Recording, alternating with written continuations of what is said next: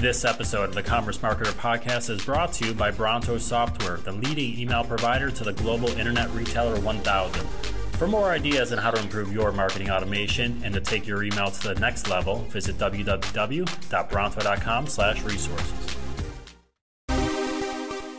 Have you ever spent 12 hours staring at a computer screen just to see if a garden bonbon would grow? Amazingly, some people have. Or at least they kept checking back from time to time to see if it was, for no other reason than, well, I don't really know the reason, but this itself is the power of social media. So welcome to the Commerce Marketer Podcast. I'm your host, Greg Zakwitz, and we all know that social media and content marketing is rapidly becoming a growing part of a retailer's marketing strategy. In today's episode, we're going to talk social media, content marketing, wins and failures associated with such, and for no other reason, whatever else we kind of want to talk about. So joining me today in the conversation is the founder and CEO of VAT19.com, Jamie Salvatore. Welcome to the show, Jamie. Thanks for being here. Hi, thanks for having me. This should be fun. So, Jamie, you are the second Jamie S. we've had on the show now. So I'm going to hold you to a pretty good comparison during the episode today. I hope that's all right with you. I will represent for all Jamies. Jamie S's at that. Jamie S's, exactly. Yes, I will try to represent. So we want to differentiate you between the other Jamie S. we've had here. To separate yourself from that Jamie here, why don't you give the audience a little background about yourself and about who VAT19.com is? Sure. VAT19 is kind of like two things. We are a online retail gift store, and we sell what we call curiously awesome products. And we're also a fairly popular YouTube channel where we try to promote those products, but also have a lot of fun.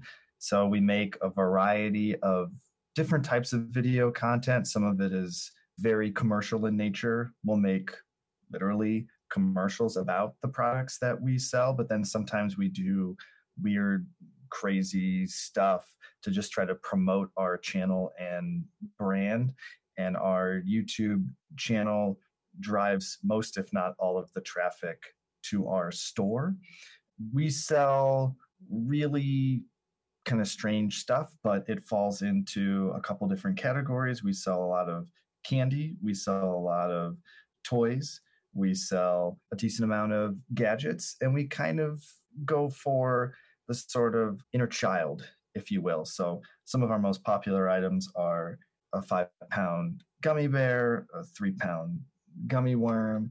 Actually, let me look up and see what's popular this minute. Oh, a slushie maker lets you make a slushie from your favorite drink in less than a minute. Also on the most popular list is a little gadget you can wear on your wrist that lets you shoot out fireballs. So it's a wide range of weird stuff that we promote with crazy videos on YouTube.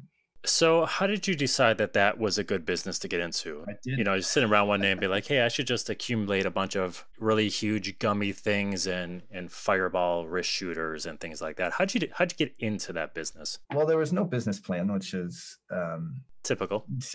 Yeah. I graduated college and I thought I was going to be like a web designer or something like that. And instead I got sort of involved in our family business, which was video production.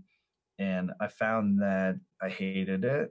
I did not like making videos for ad agencies or, sort of the medium-sized businesses in the St. Louis area, which pretty much is like car dealers, grocery stores, and then like big corporations that want really boring marketing training videos. And it's just terrible content. I hated making it. Plus, we weren't really making any money doing it.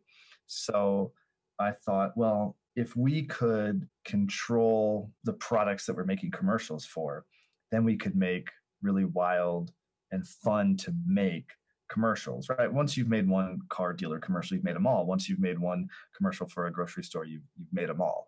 So the idea was if we had a store where there wasn't really like a theme to it, then you wouldn't get bored making the videos. So, it was easy to cross off the list like, let's make a store all about tennis rackets. It's like once you've made, 5 or 10 tennis racket videos, you feel like you'd run out of stuff to say about them and you'd probably get bored.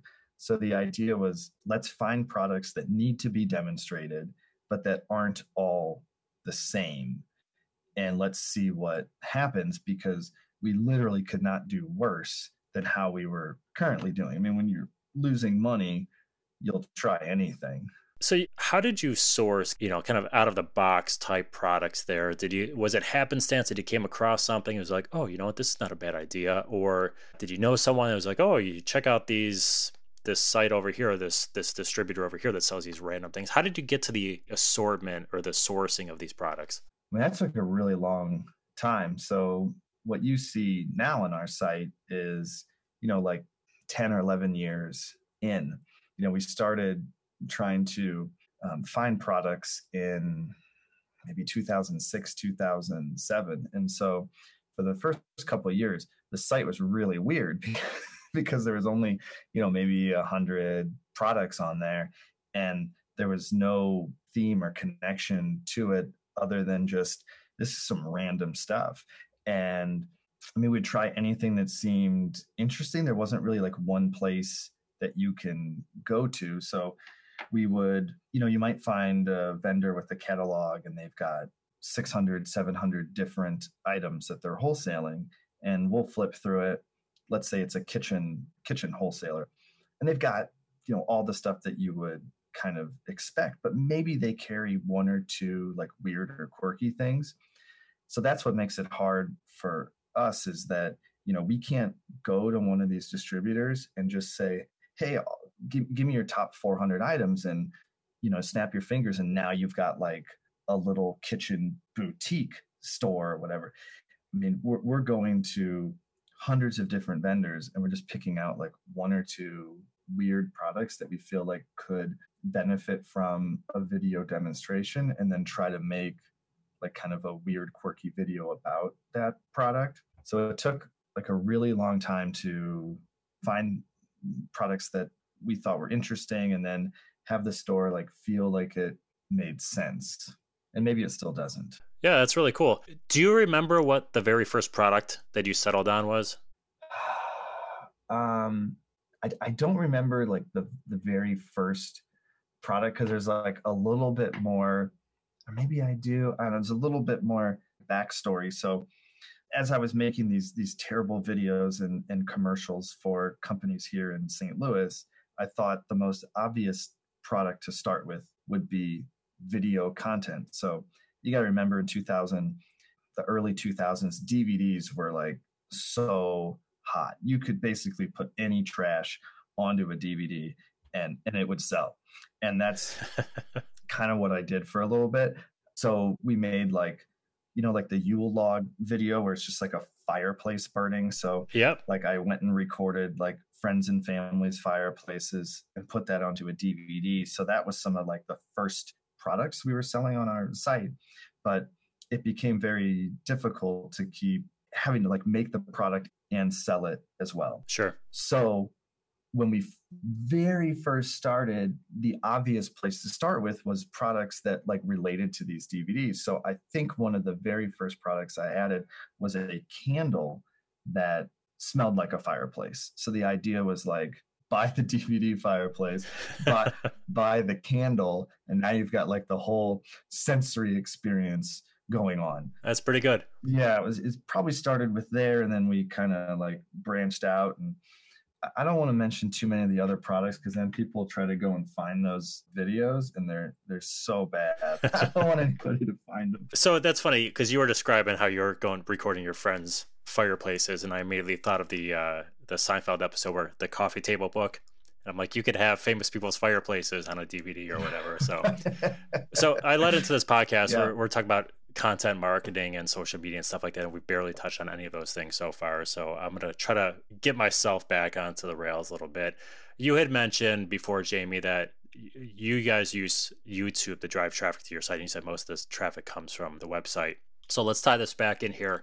How do you guys view social media today? Do you view them as social platforms? Do you view them as sales platforms? Are they marketing vehicles, a combination of these things? Right. So I have a fairly cynical perspective. So I guess like I don't really consider YouTube to be a social media platform. I sort of reserve Facebook.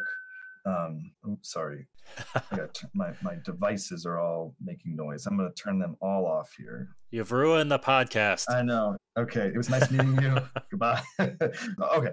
So I sort of have a very cynical view of social media. So first, I kind of separate YouTube. I don't really feel like YouTube is a social media platform because it doesn't really have the ability to sort of share stuff with your friends. So I feel like it's just a content consumption platform where you have the ability to call into the radio show and type ridiculous comments.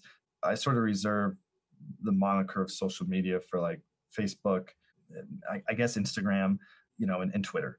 And for my business, for other people, those platforms might do great things for their business. But for me, I've had not very much success using Facebook for any sort of business good. And Twitter, same kind of feeling.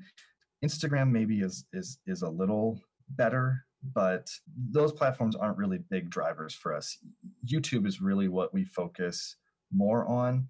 And I know Facebook has been trying to get into video, but we could do a whole hour on the problems we've had with Facebook and the theft of content and how I feel like Facebook isn't, and rightfully so, not that interested in helping businesses promote themselves without spending a ton of money with them. So we view YouTube a lot more favorably than those other platforms. You had mentioned that you guys just haven't had success on some of the social networks, but we talked about Facebook, or you talked about Facebook. Have you not found success there because of the nature of their setup where you've got to kind of pay for play? Or do you just find the audience, for whatever reason, is just not compelled or not interested on what you guys promote on Facebook?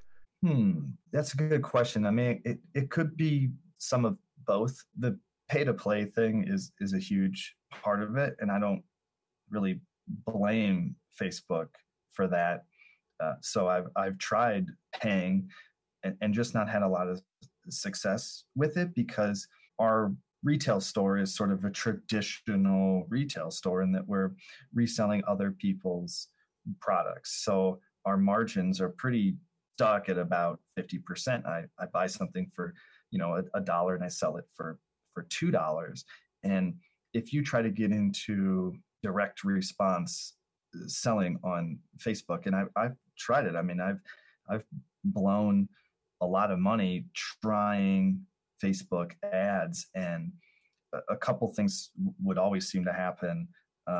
It might be profitable for the first week your ad is running, but they go stale so fast within another week or two. So 3 weeks total. I feel like you're not making any money. You're starting to lose money. So then you try I'll try branding on Facebook. I'll try to just get people to sort of like my Facebook page, right? You don't need to leave Facebook, God forbid, and even check out our website. All you have to do is like our page, and then we'll get all these new fans, and then I can sort of promote to them, quote unquote, for free. So I went and paid for about 50,000 new fans. We have 200,000 now, and I paid by fake fans, but you know what I mean. I spent money to get 50,000 new fans, and you have no reach. I mean, you put up a organic post or whatever, and it's like, hey, we showed this to 1,500, 2,000 people, but we have 200,000 fans. So you pay for this ability to then market to these people that have so-called sort of subscribe to you or become fans of you, and they just never see your message. So you're wondering, why am I bothering with this? It's going to cost too much money to build it up. And then you're getting a 1% open rate or whatever on the content that you post, and you're paying 20, 25 cents to get each new, subscriber. So it's just, the math doesn't work out for us. I just couldn't justify it. So I stopped it all, and we just went back to what we were regularly doing. And every week we're shedding subscribers now, or shedding fans, because so I keep saying subscribe. I'm so used to YouTube. You're losing fans all the time because you sort of like bought them, I guess. Yeah, that's interesting. Yeah, I'm like, this is just a nightmare. The potential, what they sell you on is so great. Oh, if you can just get 10, 12-year-old girls to share your message, and then 10 of their friends, blah blah blah, it's going to go viral and take over, and it's going to be huge. Just has never happened for us. I think what's happened more. Oh, go ahead. I was going to say, I think the overriding point and lesson there is, and this is probably something that a lot of retailers are struggling with, is I talk to people, whether they run social media ad agency or social media agencies, or just retailers who are in social, and Facebook is a high driver of sales for them. So I think that's going to be somewhat specific to your business, but other channels like YouTube might be very low on their totem pole, right? So you kind of have the opposite effect. And I think the overall lesson, so you looked at it and said, the numbers don't add up to me. And I think you kind of pulled a plug on it and said, if the numbers don't add up, I'm not doing it. I think a lot of retailers struggle with, hey, everyone keeps telling me Facebook's so great, and I'm putting money in there and I'm not seeing the return. And their tendency might be to stick it out because everyone keeps telling them Facebook is so great. And I think, to me, the lesson would be, if the numbers don't add up and you're not seeing it, you got to pull the plug and kind of be done with it at that point. So, you guys did it. And I think a lot of retailers do struggle with how to actually do that. And they're scared to break away from something they know could work or is working for other people. Yeah, you got to keep watering those weeds, I guess. Yeah. I mean, I'm not going to do it. You can get tricked pretty easily into thinking of believing in crazy concepts like, lifetime value of a customer and a bunch of junk. And for some retailers, Facebook might work really well for them. I would venture to think that retailers that maybe make their own products and you can't really get them elsewhere, or it's a very high margin item, might do better. But all that matters to you in your business is if it works for you. Who cares if it works for somebody else? Like, great for them, but if it doesn't work for you, you got to stop. You got to move on and try something else. And I have tried Facebook, several times. Every once in a while, I'll get another bug, or I'll read some, article and I'll be like, oh, maybe it'll work now. I'll try like related audiences or so. I'll take all like the email addresses from everyone that's bought from me and I'll upload them to Facebook. And I mean, that was no difference, equally bad. So I Facebook just isn't right for us. Yeah, it makes sense. Let's talk about YouTube for a minute, because that is right for you. So you guys have 1,200 plus YouTube videos, so a pretty substantial number. You mentioned, you guys were doing that 11 years ago, which, I mean, at the time, YouTube was relatively in its infancy. Yeah. You have a video background, so a lot of those things made sense, and you explained that before, but video is much tougher to produce than getting Photoshop and overlaying some text on an image and just making it look good. You need scripting, you need cameras, you need props, you need editing of those scripts, you need people acting those things, you need the people recording them. So, I mean, the budget is much more expensive to produce. And now you guys, you can correct me if I'm wrong, but I believe you have multiple full-time people just doing videos for you. At what point, even knowing you have an added cost associated with it, did you guys look at this and say, you know what, this is worth it. This is where the bang for the buck's going to be. Can you walk us through that pivotal moment? Be like, yep, this is it. Let's invest in it. Well, that was never really a question in my mind. When I started the store, how is it going to be different? And at that time, back in, 2005, 2006, most stores had like one picture of the product, usually supplied by the manufacturer, a short description of the product, usually supplied by the manufacturer, and that's it. And I thought, okay, let's do lots of photos and a video. That's why we should pick products that kind of do something. So that's why we don't sell a lot of like decor on our website. I want the product to need a video in order to help explain the product and sell it. So that was requirements. We were going to do this with video, and we got into YouTube because it was free to host our videos there. I mean, that was the reason why I put them there to begin with. And funny little side note, I mean, this is 10, 11, 12 years ago. So back then, other companies trying to sell bandwidth for content would call and say, oh my gosh, are you really sure you want that sort of low end YouTube branding on your website with your videos. I mean, we can stream your videos for you. It's only going to be $3,000 a month, and we can get rid of all that branding. And and it was just funny that no one would think twice about embedding a YouTube video on their website now. But back then it was, ooh, are you sure you want to have that on your website? YouTube was just a place to put the videos and host them for free. And they played back really well back in 2006, 2007. I mean, the experience was good.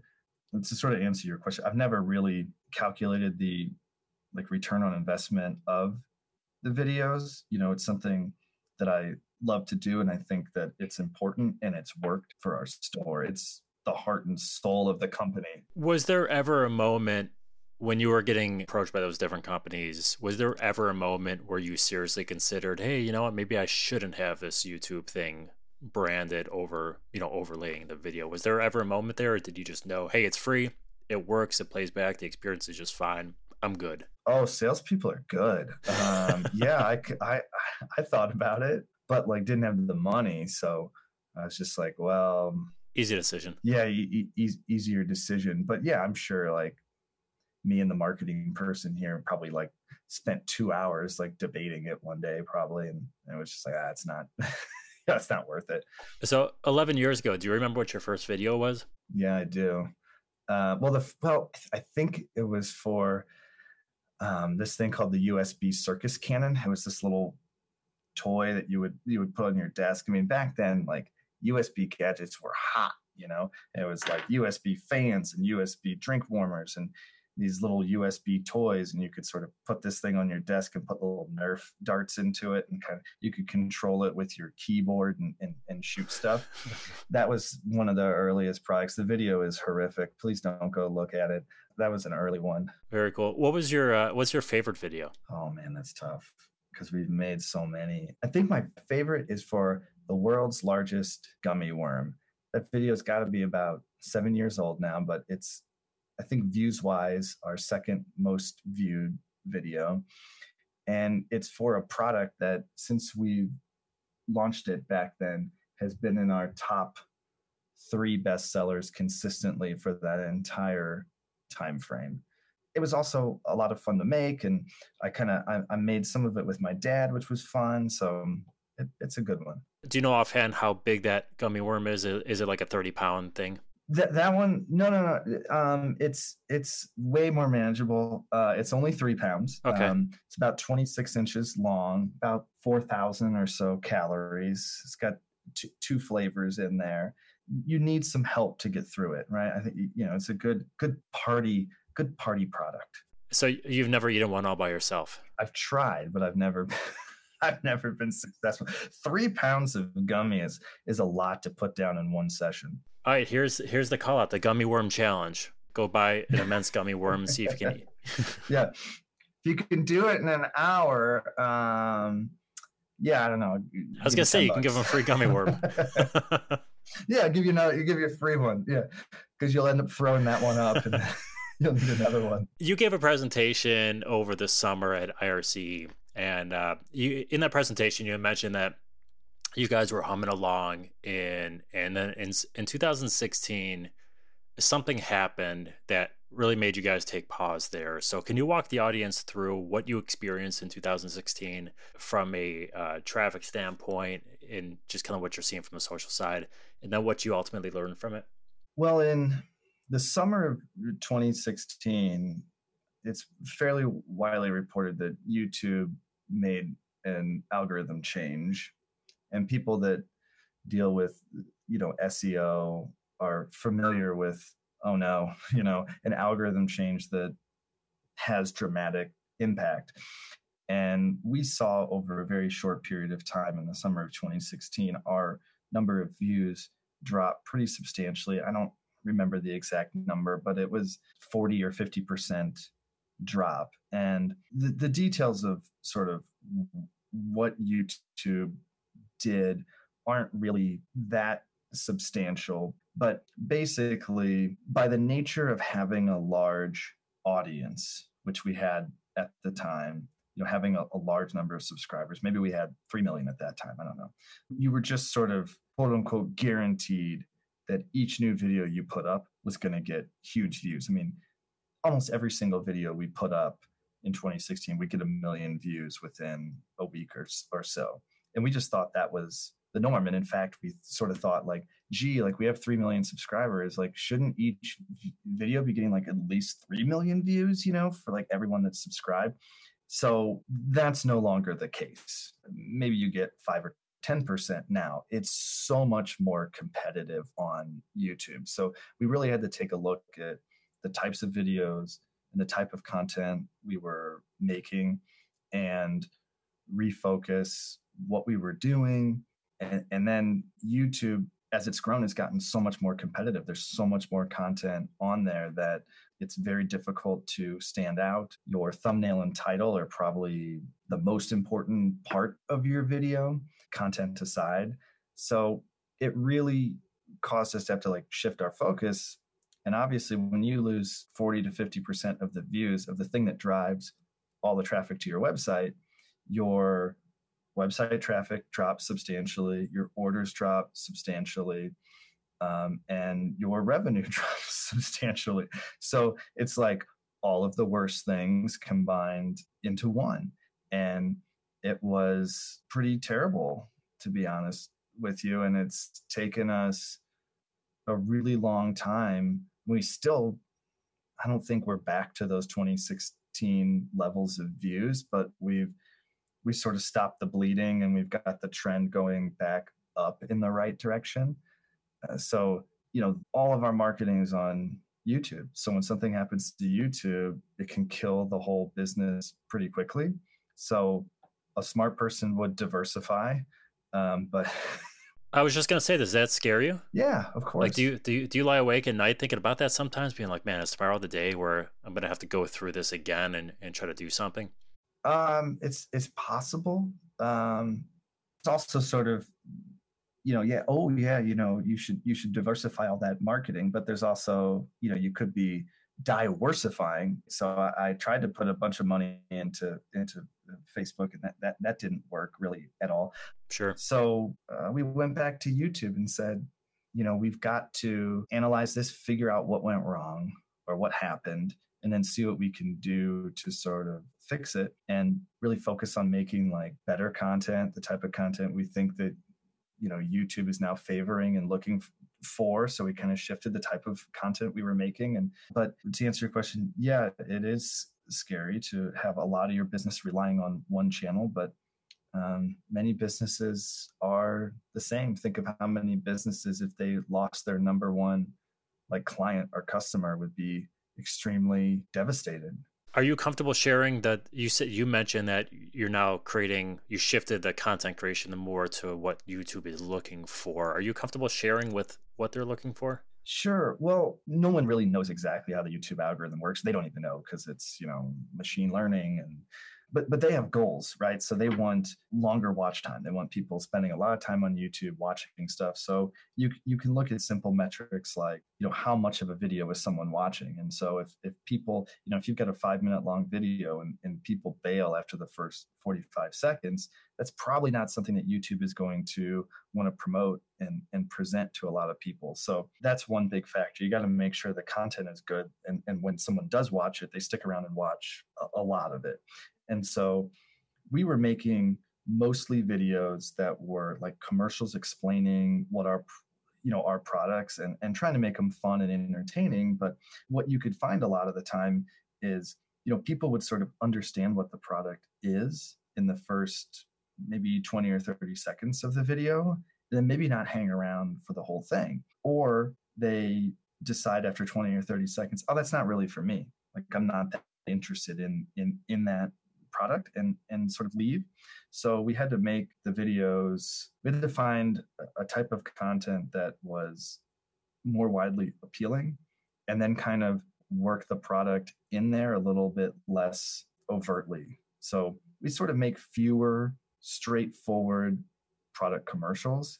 And now they're a little bit more like a traditional YouTube video where, we do something fun and entertaining, and then there's sort of like a product sort of worked in there. So we're almost like doing brand integration into our own videos, if that makes sense. So I can give you an example. Yeah, I love examples. Okay, one of the most popular videos we put out this year was we made the world's largest bath bomb. It was a 2,000-pound bath bomb. It's 4 foot in diameter, weighed 2,000 pounds, obviously. That's just a crazy spectacle. And obviously we don't sell 2,000-pound bath bombs. The idea is to just like get attention, and then we sell. So we made that giant bath bomb a black bath bomb, in that it turns the water black. And that's mimicking a normal size bath bomb that we sell that does the same thing. So the idea was we sort of briefly mention this actual bath bomb that we sell, but really the video is about this 2,000-pound bath bomb that we made. And so that's sort of the shift in thinking, is that there's a product in here, it's related in here, but it's not like a commercial for that product. So that's a great example. The way you guys are making videos now compared to what you did before, right? So these subtle product placements, for lack of a better term, did that make the video production, the script writing, the process that you guys do in-house, did that make it harder for you? Did it make it easier for you? And in the same vein, does the new process seem to stifle creativity a little bit more, or has it actually helped the creativity because you have to think a little more outside the box than you did before? Well, we were kind of doing this stuff a couple years ago. We just weren't doing it very often. Okay. And basically we changed the sort of mix and just decided, hey, wait, these concept videos is how we refer to them, because they're not really a product video. It has a larger concept, and then there's some product mixed in. We were doing those maybe once a month before. Now we're trying to do a couple of those each week, because they just perform so much better on YouTube. But the difficulties that they present are that sometimes those videos are a lot more difficult to produce. Making a 2,000-pound bath bomb is a very big and expensive endeavor versus making like a simple sort of commercial, showing off this regular size bath bomb that turns your bathtub black, right? So yes, they're a bit more difficult to produce. So we've had to figure out ways to I can give you another example of something that's still a concept video, but didn't require spending, $3,000 on materials just to make a 2,000-pound bath bomb. We have this popular series of videos called Real versus Gummy, where we just sit at a table, and it started almost a whole genre of videos on YouTube. You go into YouTube and search for Real versus Gummy. There's so many videos, and we made the very first one. You basically sit at a table and you spin a wheel, and it'll it has like worm, bear, snake, frog, all the different types of gummy that exist. And when you land on one, you get both the real thing and the gummy thing. And you're there with a friend, and one of you's got to eat a real worm, and the other one has to eat the gummy worm. Very nice. Yeah. So yes, it's got our products in there, but it's not like a commercial about those products. But it's a lot easier to produce than, say, the 2,000-pound bath bomb. So we had to get creative and clever and trying to figure out ways that we can make videos that aren't such in-your-face commercials, but also don't cost a fortune to make. So how easy was it to find someone that would say, yeah, I want to be in this video, and yes, I'm willing to eat XYZ in real life? Was that hard? And I'm assuming you don't put that language in like your employment contracts. Be like, hey, you might have to eat a worm at some point. Well, one of the guys that worked here came up with that idea. So that's sort of like an unwritten rule. I mean, if you come up with the idea, you have to participate. So that's one guy down. That's fair. I'm willing to do most things. And actually, in that first video, it's like, I think 6 or 8 different people here. I mean, I think they were intrigued, like, what does snake meat taste like? And I'd like to eat a little bit of gator meat. And I mean, the worms was pretty gross, but there's some adventurous folks here that, we sell a gummy brain, and they were willing to eat some cow brain, and they were willing to eat some cow tongue and all that. So Were they cooked or raw? Cooked. Okay. Yes. Okay. Yeah, I'd be definitely. more down to do the cook stuff. Yeah, the worms were raw. Those were just, freshly dug up from the ground outside. Yeah, go pluck them outside, Yeah, we just harvested those real quick outside. It's fun though. I think we've made 3 of those videos now, and they've been very, very popular. And I do have a follow-up question on the 2,000-pound bath bomb as well. So Yeah. you guys are sitting around that room, whatever, meeting session, brainstorming sessions, whatever you're doing, and someone comes up. Who comes up with the idea of a large bath bomb? That was actually my idea. Okay, so I'm curious from the point of, okay, everyone says, yeah, that's kind of cool. Let's do that. What did the poundage start at? Like, was it, hey, we should do a 50-pound? Like, how did you get to 2,000? Be like, all right, 2,000 is enough, but 1,500 is not enough. Like, how'd you get to that number? Okay, so on that one, I originally it was going to be even bigger.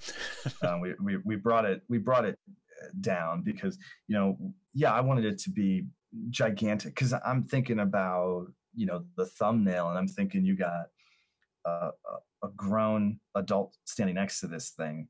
That gives you the scale, and you're just like, you read the title and you're like, bath bomb, and you're just like, what? I have to click on, like, what is this? So I wanted it to be originally 6 feet in diameter, and we started doing some math, and we were just like, okay, that's just too big. So we kept bringing it down till we got to like something that was somewhat affordable. Like, I was trying to get the costs under, like, of the raw materials, I was trying to get the costs under like $2,000. So that's how that happened. Very cool. Before I kind of shift focus here, you had mentioned 2 things before, and you just followed up with one of them a second ago. You mentioned that title and thumbnail might be the 2 most important things in the video. What makes a good title on YouTube? I wish I knew the answer to that. I don't know. You got a guy in charge of titles there who worries about that? Yeah, I mean, sort of. Like, we have a Slack group called Titles, and so me, our head of the video team, and our 3 writers are all in that show. So that's 5 people. So every week, for the new videos that are coming out, we start a new thread, and we just start throwing out ideas and talking about it. I mean, we'll spend like a half hour or more trying to figure out what explains what you're going to see, but is intriguing, doesn't give everything away, right? So what you don't want is a title and thumbnail that make it so that you don't have to watch the video, where you feel like, oh, okay, I get it. I kind of know what this is going to be. I don't need to bother watching it. You don't want that, but you don't want it to be so vague that, you're not going to click on it. You obviously want to avoid clickbait. That's not good, because you don't want a bunch of people clicking on your video and then leaving really early. Like I talked about, you got to balance all of those things. And look, we get this wrong all the time. So like, we're no experts. I mean, we'll look at the analytics a couple days after a video goes up, and if the click-through rate isn't where we want it to be, we'll change it. We'll try a different title. As far as thumbnails are concerned, we spend a lot of time on the thumbnails. We actually, take a photograph specifically to be each thumbnail. We spend a lot of time on it. Sometimes we'll make multiple versions, and we'll put it out there to a group of people and see what they think about it, either on our community tab on YouTube, or there's a couple times where I've just like paid to put it out there on Amazon Mechanical Turk and just say which of these images you prefer, A or B, and see if there's a preference. We try to make it so that the thumbnail communicates in about 2 seconds when viewed really small, communicates something, a simple message that makes you want to click on it. Oftentimes we'll try to include some text on that thumbnail, because we know people don't always read your title. Yeah, we obsess a lot over that, because it's the cover of your book. And if you look at your stats in YouTube, they'll show you what the click-through rate is, and it correlates to views almost perfectly. So if your title and thumbnail are driving low click-throughs, you're going to get low views. And the opposite is true as well. So, I talked about you got to make sure people actually like watch your video and make it through. The correlation to retention, in my experience, isn't nearly as strong as the correlation to click-through. So your title and thumbnail are almost, and this is a little bit of a hot take, but it's almost more important than the content of the video itself. That's awesome. And we got a hot take alert, which is even cooler. Yeah, gotta have those. We'll kind of wrap up the conversation here. Jamie, if you're moving into just another company, Retailer X today, and you want to start up a video department there. Don't. Yeah, don't. How would retailers look at this? Because video is obviously, it's a hot topic right now. People are understanding that viewers are consuming videos, or consumers are consuming videos at a much higher clip now. YouTube, from a traffic standpoint, is growing. So people are trying to get these things, or get different videos created. How should a retailer realistically look at whether they should either dabble in this, hire someone, promote an intern to do this? Are they looking at volume of sales they do? Are they looking at the variety of products? Because you had mentioned that was important for you guys. Is it the age of their target demo, or something else to determine, yeah, this will probably work for you, this might not work for you, or you should probably test into this a little bit? Like, what criteria are you looking at? Okay. Thank you for inviting me to this job interview. I'm thinking, what would I say? Okay, so first of all, you got to decide who's the audience for these videos and where are they watching these videos. My inclination would be to be most cost effective, that I would not be making these videos to sort of gain new customers. I would be making these videos to try to close a sale on my website. So I use my videos to try to like find new customers and create fans, and eventually they come to my website and buy something. But I've been building up an audience on YouTube for 11 years, and I've spent probably millions and millions of dollars trying to do that, because that's my business model, and the products I sell happen to appeal to your typical majority YouTube customer. But if you're a retailer of, I don't know, like home security cameras, you should not be spending a bunch of money trying to sort of build up a YouTube channel. You should be making videos to have on your website that close the sales. So you should, if you're going to invest in that, hire some people at your, for your company to develop and make those videos. Or if you only need a couple videos and you don't need ongoing videos, then hire a company to, or an ad agency. If you've got a lot of money to burn and you're somewhat of a masochist, you can hire an ad agency to develop this content for you and put it up on your website.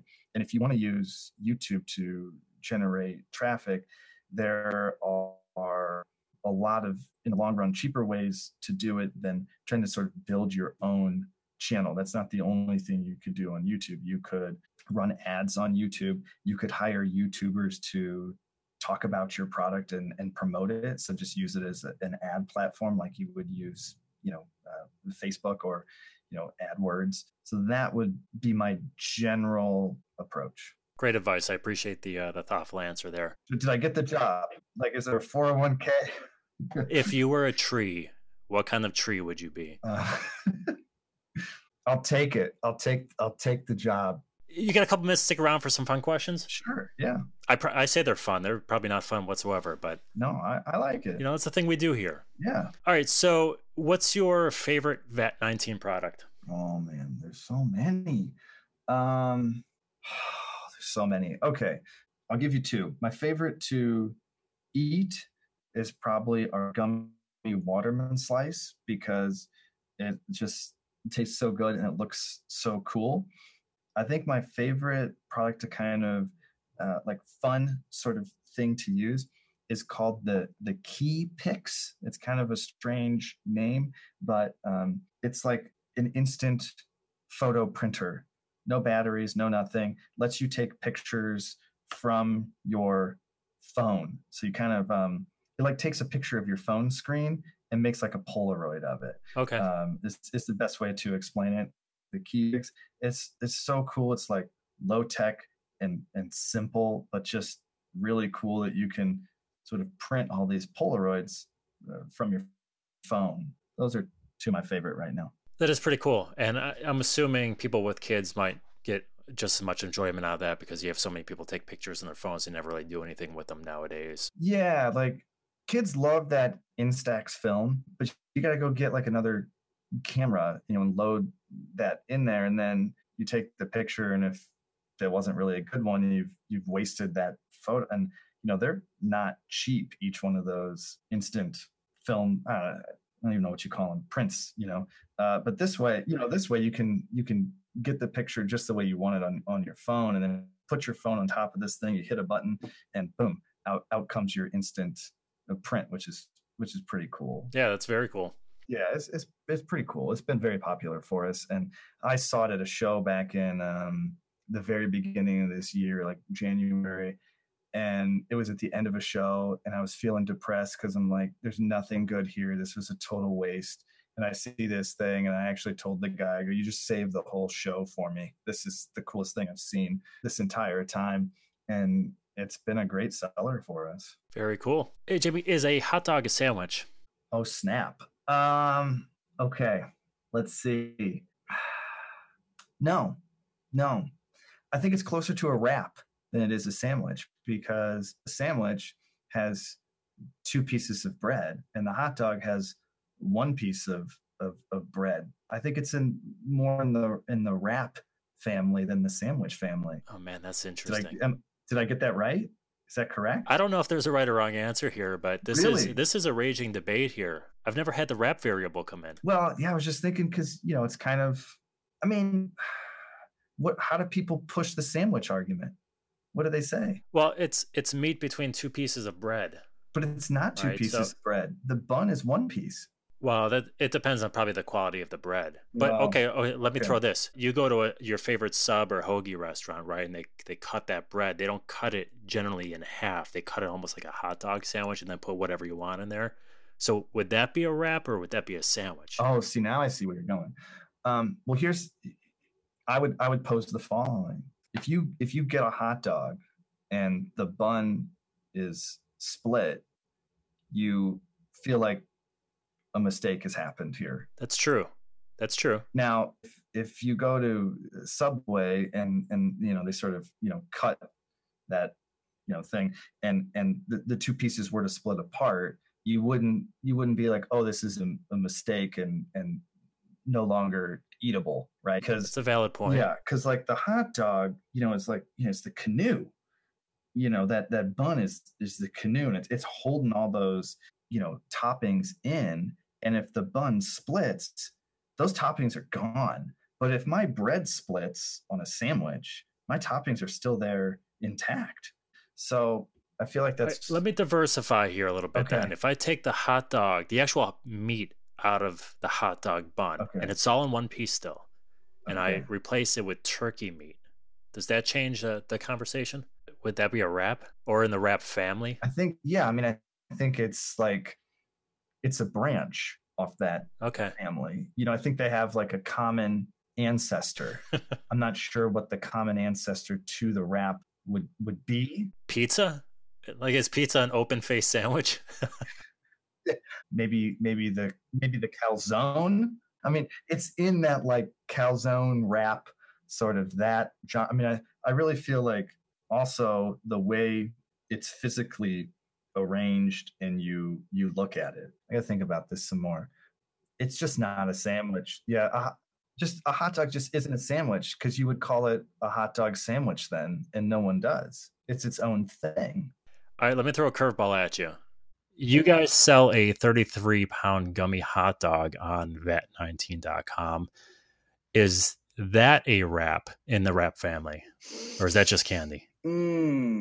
Well, okay, so it's probably just candy, only because the way in which it's manufactured, it's kind of all one piece. You can't pull the dog out of the bun, so it probably falls into the candy category.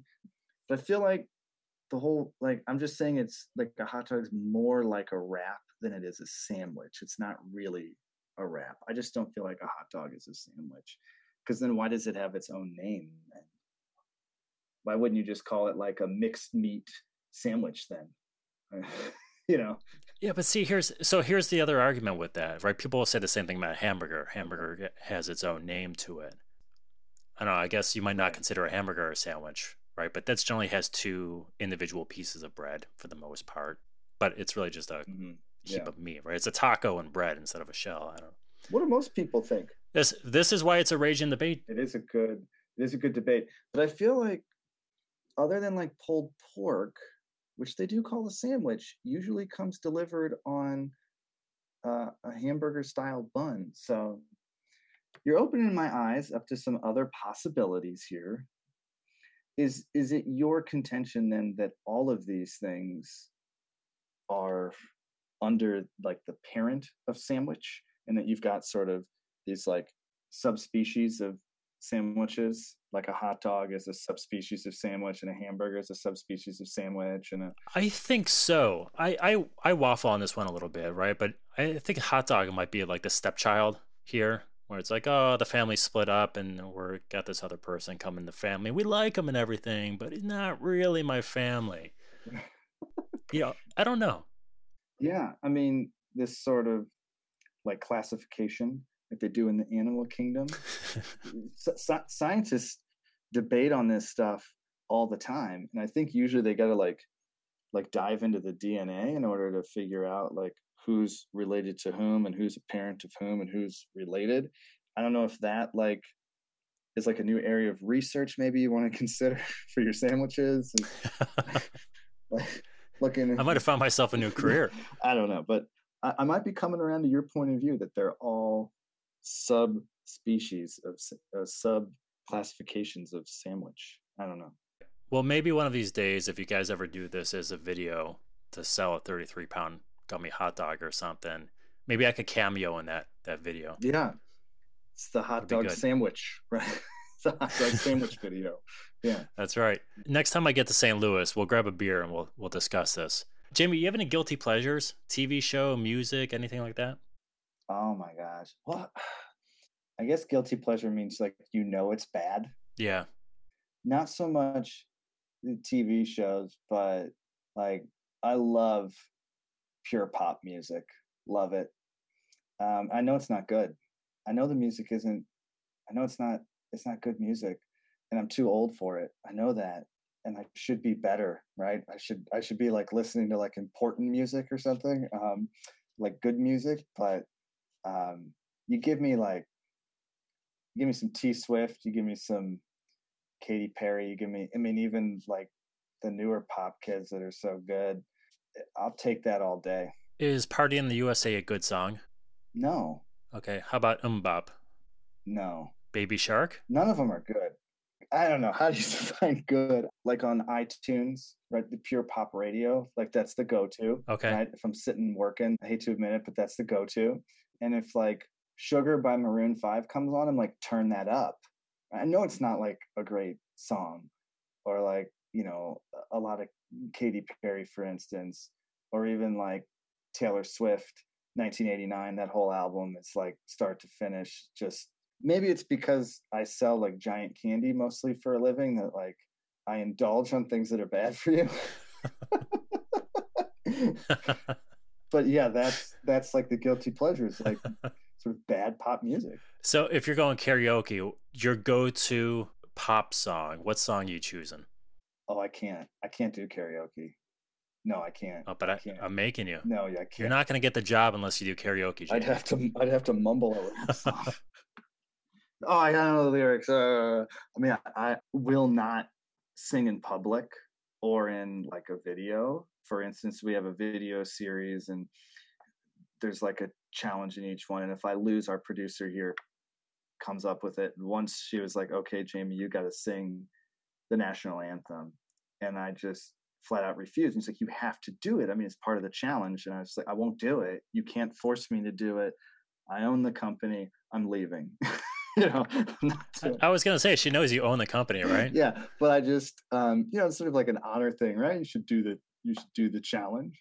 I couldn't do it. I tried. I opened my mouth, but nothing came out. It's, some people just like can't do public speaking, right? They'll just like freeze up, or they'd rather die than speak in public. I would rather die than sing in public. Man, that's extreme. It is extreme, but that's fair. Isn't it? But don't you have, I'm sure you've got something you're like, I won't do that, or something you won't eat, or it's gotta be something that you just won't do. I'll do most things, although I don't like dancing. I'll be honest with you. It's tough to get me to dance. Eating, there's probably things that I would probably look at and be like, yeah, I don't really want to eat that. I mean, I'm sure there's something I won't do. But that would like cause intense anxiety about it. Oh, I'll tell you what, scuba diving would freak me the hell out. Really? Yeah.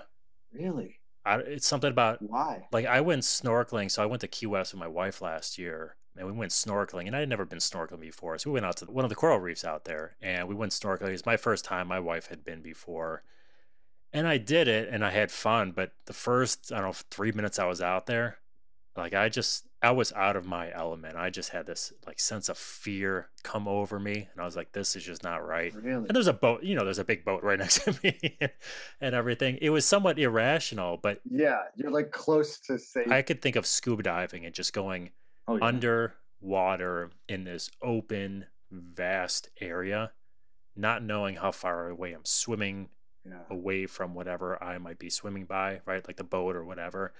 I think I would just have a heart attack. Really? It's not that you think a great white shark is going to come snack on you. No. It's just like sort of, am I getting stuck down here? Am I going to get lost or kind of stuck down there? Yeah. Wow.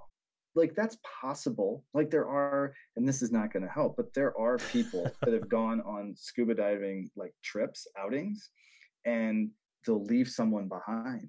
And drive back, and then they come up to the surface and the boat's gone and they've left them. They made a movie about that once, didn't they? Yeah, but it actually really does happen to people. So I feel like your fear there is somewhat justified. But like my fear with like singing is public is that if I do it, it will immediately lead to the end of my life. Like it will kill me to do this, and therefore why would anyone do it? It'd be like akin to just jumping off a building. Like this is suicide to do this, and it's obviously irrational fear, but yours is a little bit more grounded in reality. Yeah, but like a lot of things, right? Laws of averages. It's like cruise ships. People fall off cruise ships all the time. I say all the time, but it's in reality, it's 2 people a year. It happens enough. So I remember reading the story not that long ago, and they found the person. Like a couple of weeks ago, somebody fell off, and like a nearby Navy or something rescued the person. That's a lucky person right there. That's a lucky person, I know. But I mean, yeah, it happens enough. Hey, you ever think to yourself, man, what if I have like a voice like Barry Manilow? Like you just have a perfect voice, but you refuse to sing. That would be a crime, wouldn't it? You got to share that gift, don't you? So do you have a good voice? You just don't like singing? Oh, no. That is not. Because I'm sure if you listen to pop music, I'm sure you're singing. Like you're in the car, you're probably singing to yourself, right? Oh, sometimes. Oh, I know it's not on pitch or whatever. Okay. Yeah. No, I can't sing. All right. So you don't have like this hidden talent you're just keeping from the world. Oh, no. Oh, God. Okay. If I could, that 19 would be a very different YouTube channel. It would just be all covers, probably. Terrible covers of pop songs by me. I can't do it. And it's just one of these things that you either can or can't do, right? So I just feel like a little bit like, why me? This has been a really engaging and interesting kind of fun part of it. I'm enjoying this a lot. I wish the whole podcast could be this, to be honest with you. We could. And then at the very end, I could be like, yeah, no, YouTube's okay, but it's kind of expensive to get into. And that's it. And avoid Facebook. That's pretty much the summary here. Use direct mail. It's funny though. I see a lot more retailers going back to like older stuff. I see a lot of them trying catalogs, and some are even pop-up shops, or like actually at least the direct to consumer manufacturer retailers opening up stores and stuff. So I was having this conversation with someone a couple months ago, and we were talking about just this, the rise of direct mail that we're both getting at our houses. And I mentioned to him, I said, you know what? I used to hate direct mail. I actually respond to it a lot. At least I'm open a lot more to it now than I was a couple years ago. And I don't know if that's because I'm working in marketing and doing this and using a critical eye on this day to day, or it just appeals to me because it was out of my line of vision for so long that I'm like, oh, that's kind of cool. It's a nice picture. I don't know what it is, but I'm getting a lot more of it. Like a novelty. I'm much more open to it than I used Like to I be. can flip this thing over. I don't have to like swipe it. I can sort of look at both sides so quickly. Yeah, it's very interesting. I read articles recently, about a lot of these. I don't know. They're not really subscription companies. They're just sort of these companies that focus on like one consumer product that they want to ship to you directly. The Dollar Shave Clubs of the world or whatever, and how so many of them have, and this is sort of a tangent, but have found that their costs in skipping going through the traditional retailers who have an audience and saying, well, we're going to go build our own audience and cut that middleman out, and the prices are going to be way lower, have found it so difficult to get attention, and they end up having to spend a fortune on marketing and advertising, and some of them have gone so far as to literally open up stores, like physical stores, to come see their product, and then their price creeps way up because what they thought was sort of a overhead free business is no longer the case, and find it very difficult to compete. And I guess what I'm saying is there's just no way it seems to get around the high costs of marketing and advertising and the general appeal of social media, that you can rapidly multiply your efforts sort of for free with viral effects, doesn't necessarily pan out that often. And there's no way to do it other than spending a ton of money to market and promote your brand. You know, it's funny because you mentioned viral a minute ago, and this is one thing I neglected to ask you about. But the way I look at, if you look at videos and talk about viral videos, I mean, you might get that exposure across Facebook and Instagram and Twitter and things like that there. But, you get some write ups and some earned media out of it. But, viral things don't last forever. That's why they're called viral. They kind of hit and then they go away. So even if, XYZ retailer, if they sell pillows for $1 or something, they get a viral video or viral commercial going out there that at some point in the next, week to two, that thing's gone. And then it's like everything else, out of sight, out of mind. So even if you've gotten that exposure, they've got to keep coming up with something to keep you sucked in or to keep you tuned in. And most people that or companies that do that, they don't have that follow up there. They just kind of like, oh, we got our name out there, and you kind of hope for it. So, everyone else is selling it, then you got to start spending your ad on that one. So I don't know if you have a different perspective of viral videos. I mean, they could be helpful, but they're not a means to an end, I totally agree with you. What we find with YouTube, which is frustrating, is that what you convince yourself of is, okay, well, if you get these popular videos, you'll get people to subscribe to your channel, right? Or like you on Facebook, and then you can continue to market to them for free. But the reality is that that's not true.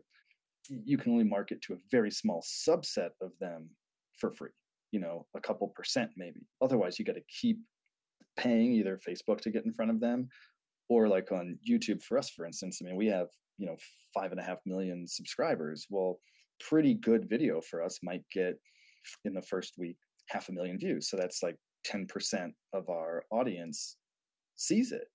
And so you've got to really be pushing and trying to come up with crazy, creative, clever stuff to sort of push it. I mean, we consider a successful video getting like a really successful video getting like 1 million views, which would be like, 1/5 of our sort of supposed subscribed audience. So how do you, get to the rest of them? I mean, you'd have to, pay or whatever. And it's not like the videos we're making are free to begin with anyway. So the quote unquote promise of social media seems to me to be just another place you can spend your marketing dollars. And there's really nothing that special about it other than the possibility, as rare as it may be, of larger exposure than what you paid for, but it's definitely not a common occurrence. That's fair. And I appreciate you saying that it's not that special at the end of the podcast so that we didn't tune anyone away. So, JB, I have enjoyed the conversation immensely. I want to be respectful of your time here. Just 2 questions, and then we can wrap up here. Normally, I'll set a 15-second timer and ask you to name as many fish as you can in 15 seconds. I feel like you may have prepared for that one a little bit. So I'm going to set a timer, 15 seconds. I want you to name as many VAT-19 products as you can in 15 seconds. You ready? Yes. Go. Miracle Berry, Nano Dots, World's Largest Gummy Bear, World's Largest Gummy Worm, the Card Sharp. Oh, you're killing me. How am I not doing better than this? Oh, I'm freezing up. They're my own products. They're my own products. All I'm thinking of, Extreme Pop Rocks. I got Warhead Candy Canes. I've got the Pyro Mini Shooter. Oh, I talked about that earlier. That's almost not fair. Human Slingshot, the Da Vinci Catapult. Liquid Glass Putty, Glow in the Dark Putty. Your time ended like 30 seconds ago. Are you serious? How many did I get? Like 5? That was terrible. You got 5. Yeah. 5? I feel like. But you got about 5 after hours, which is good. It's like extra credit. I didn't cheat because I have my website open in a tab and I switched away from it, and I could have. Well, I appreciate that. I could have cheated like crazy. It's not bad. You weren't expecting it. You've got thousands of products, so the pickings were slim. Yep. Jamie, any questions for me today, man? Well, you mentioned folks that are crushing it on Facebook. What kind of companies are these generally? Because I can speculate, but you would know. Are they high margin product sellers, expensive products? Or they manufacture these things themselves? Who's having success on Facebook and why? It depends on who I'm talking to, right? If I'm talking to the retailer, I'm talking to the social media agency because they deal with obviously different verticals. We'll just go from the retailer standpoint. Typically, it's not always the case, but typically it's going to be the retailers that they kind of produce their own stuff. So it's, I want to be cautious about giving away names, but a widget that they have probably, my guess would be 65% margins on those things, maybe a little bit more, but around that. So it's above the 15% mark. So there's typically, not always the case, but typically there's some sort of, they have the ability to, because they have the higher margins, to discount more. So they run the sales on there. So it's not just, hey, check this out, or coming over, there's a discount in there, but they've got the ability to pay for the ad and then give away some margins on top of that and kind of absorb that hit a little bit. But I mean, you see some in fashion as well, but I would say even the fashion ones, they have the ability to discount a little bit more. So that's part of the driving force behind the ad itself. I've seen a little bit from an uptick on kind of using it in a different way as well. So as opposed to saying, hey, I've got an email list of 300,000 people and I'm going to do a lookalike audience for these buyers or whatever that are active subscribers to my email list. Some of the retailers who have found success with this would actually take people who are lapsed customers, right? They haven't purchased it in 9 months or whatever, or maybe they unsubscribed and they target those people versus your active and engaged people, because the rationale is, well, they're active and engaged with my emails, so I'm in front of them, they're seeing me, they're probably just not ready to buy, and me advertising on Facebook doesn't really help me with that. But they'll take people who are maybe in their quote unquote lapsed or churned area, and they'll try to retarget them as, I don't want to say a last ditch effort, but it's an extra effort to try to get that, hey, can I get them back? Otherwise, I'm just going to cut them loose and never talk to them again. So, I mean, there's different strategies with it as well, whether you want to target the active or the unengaged or the lapsed people out there. But to answer the general question, because I give long-winded answers, typically it's the ones that I would anticipate having a little higher margins. There's usually some sort of discount driven behind the promotion where they're able to draw the traffic in from that standpoint. So there's a little bit of wiggle room with giving away a little more margin there. Gotcha. That makes sense. Yeah. I just never get that much success with the direct sales on Facebook. And Yeah, I think I mentioned it, but the one thing I noticed so often was just the decline in success of the ad. You know, they seem to kind of do well right off the bat, and then within a couple weeks they would get, you know, really stale and really ineffective. And it was like, man, this is just nonstop, you know. And I'd rather go make some videos, so I'm done. You know, it's like, I can't. You know, you try, you know, a lot of things, and you're just like, man, you know, this $60 widget, you know, cost me $30 and it's costing me $28 to get a sale. Like, this isn't worth it, you know? Yeah. Well, I think that's for business or life. Like I always tell people, if you know who you are and you know what you got going into it, your expectations should kind of be set there. So, you know, if you guys know your video is the bread and butter on it and Facebook's not working for you, like it takes courage. I think it takes courage to pull the plug on something that seemingly everyone is on, whose stock's going, although they're down now. But tell me about it. But if you're not, I know, right?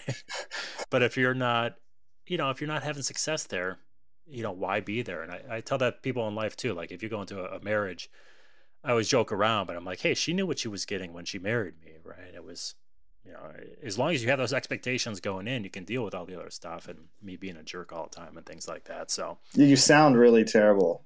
I know, right? My wife never laughs. Yeah. Oh man, we've loved YouTube and, you know, love that challenge, and we don't really have many of our own products. And I would say that the last couple of years for us have been very challenging because of the changes on YouTube, but also, you know, I feel like Amazon's effect has, I don't know, for whatever reason, the last couple of years, I feel like they hit like a serious sort of tipping point as far as just where people start looking for products. You know, I think whereas a couple of years ago, you might start at Google and be like, oh, I'm going to search for whatever at Google. You go to Amazon now, you know, and I think that tipping point has made it difficult for a lot of retailers. I could be wrong, but we feel it a lot. I mean, what people call us and tell us like, oh man, like just bought your gummy bear off of Amazon, like love it. And we're like, yeah, that's not me, you know. You bought it from someone else, you know. We don't sell anything on Amazon, and they don't, you know, sort of realize it. Or like you go and search for VAT-19 on Amazon, and like half our product category, half our products, our most popular products, like show up there, which is a really strange thing because they're not our products. So we found that, like, I don't know if that might not be the topic of your sort of podcast at all, but it's just sort of like the Amazon effect over the last couple years has definitely increased for us, we feel. So do you not sell on Amazon because of the margins? You mentioned you guys are roughly, you know, I'm sure they give and take, but roughly 50% margin, and then having that eaten away more by Amazon. Is that the reason that you're not on Amazon? No, most of our vendors disallow it. And they say that they want to be the only person, or they've like knighted one company with the ability to sell their stuff on Amazon. Yeah, they say we love all of our retailers, but I mean, they love Amazon a lot. And they love all of us promoting their products and creating awareness for it. And then people go to Amazon to actually complete the purchase. And we found that a lot for us in the last couple of years is we create a lot of interest for a product, and then people just go and buy it on Amazon. I don't blame them, but it's frustrating. Have you guys ever looked into creating your own products, like having your own line? A little bit. We've created a couple. Like we have, and how I didn't mention this on your 15-second thing, but we sell this thing called the world's hottest chocolate bar. We sell a lot of spicy stuff. It's the spiciest thing you can put into your mouth. The chocolate bar is only 1 inch by 1.25 inches, and it's divided into 12 squares. So you can imagine how small each square is. And the challenge is, can you eat all 12 squares in 12 minutes? And most people can't get through more than 1 or 2 squares. And that's a product we made ourselves, and we made a whole bunch of challenge videos on YouTube, and we sell a lot of those. So yes, so to answer your question, yes, but I mean, I don't want to make excuses and have a pity party, but product development's pretty difficult, especially when you don't really know anything about it. Like, I don't know much about it. I know about making videos, and just I've seen so many of the vendors whose products we sell earn a level of popularity and get knocked off immediately. And then the knockoffs are selling on Amazon within months of their product coming out and becoming moderately popular. There's all these knockoffs at half the price they're selling it. And it's just, here I go ranting about Amazon, but it's listed under the same name and everything. So these people are trading off of someone's trademark name, and it's selling on Amazon. I just think that a lot of fraud is happening on a lot of intellectual sort of property fraud is occurring on Amazon's marketplace, not maybe by them, but on the platform that they've created that allows third parties to sell there. I think a lot of vendors' products are getting knocked off. And that's been a challenge for them for a couple of years now, but it's really come to the forefront the past year plus, where large name brand retailers are pushing back and forcing them to crack down. Unfortunately, I think it's always going to be this revolving door. They shut some down, and then, someone else it's whack-a-mole, right? Someone comes down, someone else goes up, and you're always there. It's got to be a challenge for you guys. Do you guys feel pressured into, hey, we got to jump on XYZ product in the next month before it gets knocked off and sell as much as we can in the next month? Or do you take the long play for it and say, hey, let's do the best we can in the short term, but let's just go the long play here and see what can stick around until it gets knocked off? By the nature of how we promote our products, making these videos, I can't move super rapidly, and we hope that we can be selling a product for a very long period of time. And so what you kind of hope is that, this is a weird thing to hope for, but that a product doesn't get like too popular. Yeah. or if it does, it peaks and then kind of comes back down to a level at which it's of no interest to the knockoff folks. They can't quite sell enough of them to make it worthwhile, but there's still enough interest that people will try to come and buy it from us. So I know that sounds like kind of counterintuitive. Why wouldn't you want massive hits?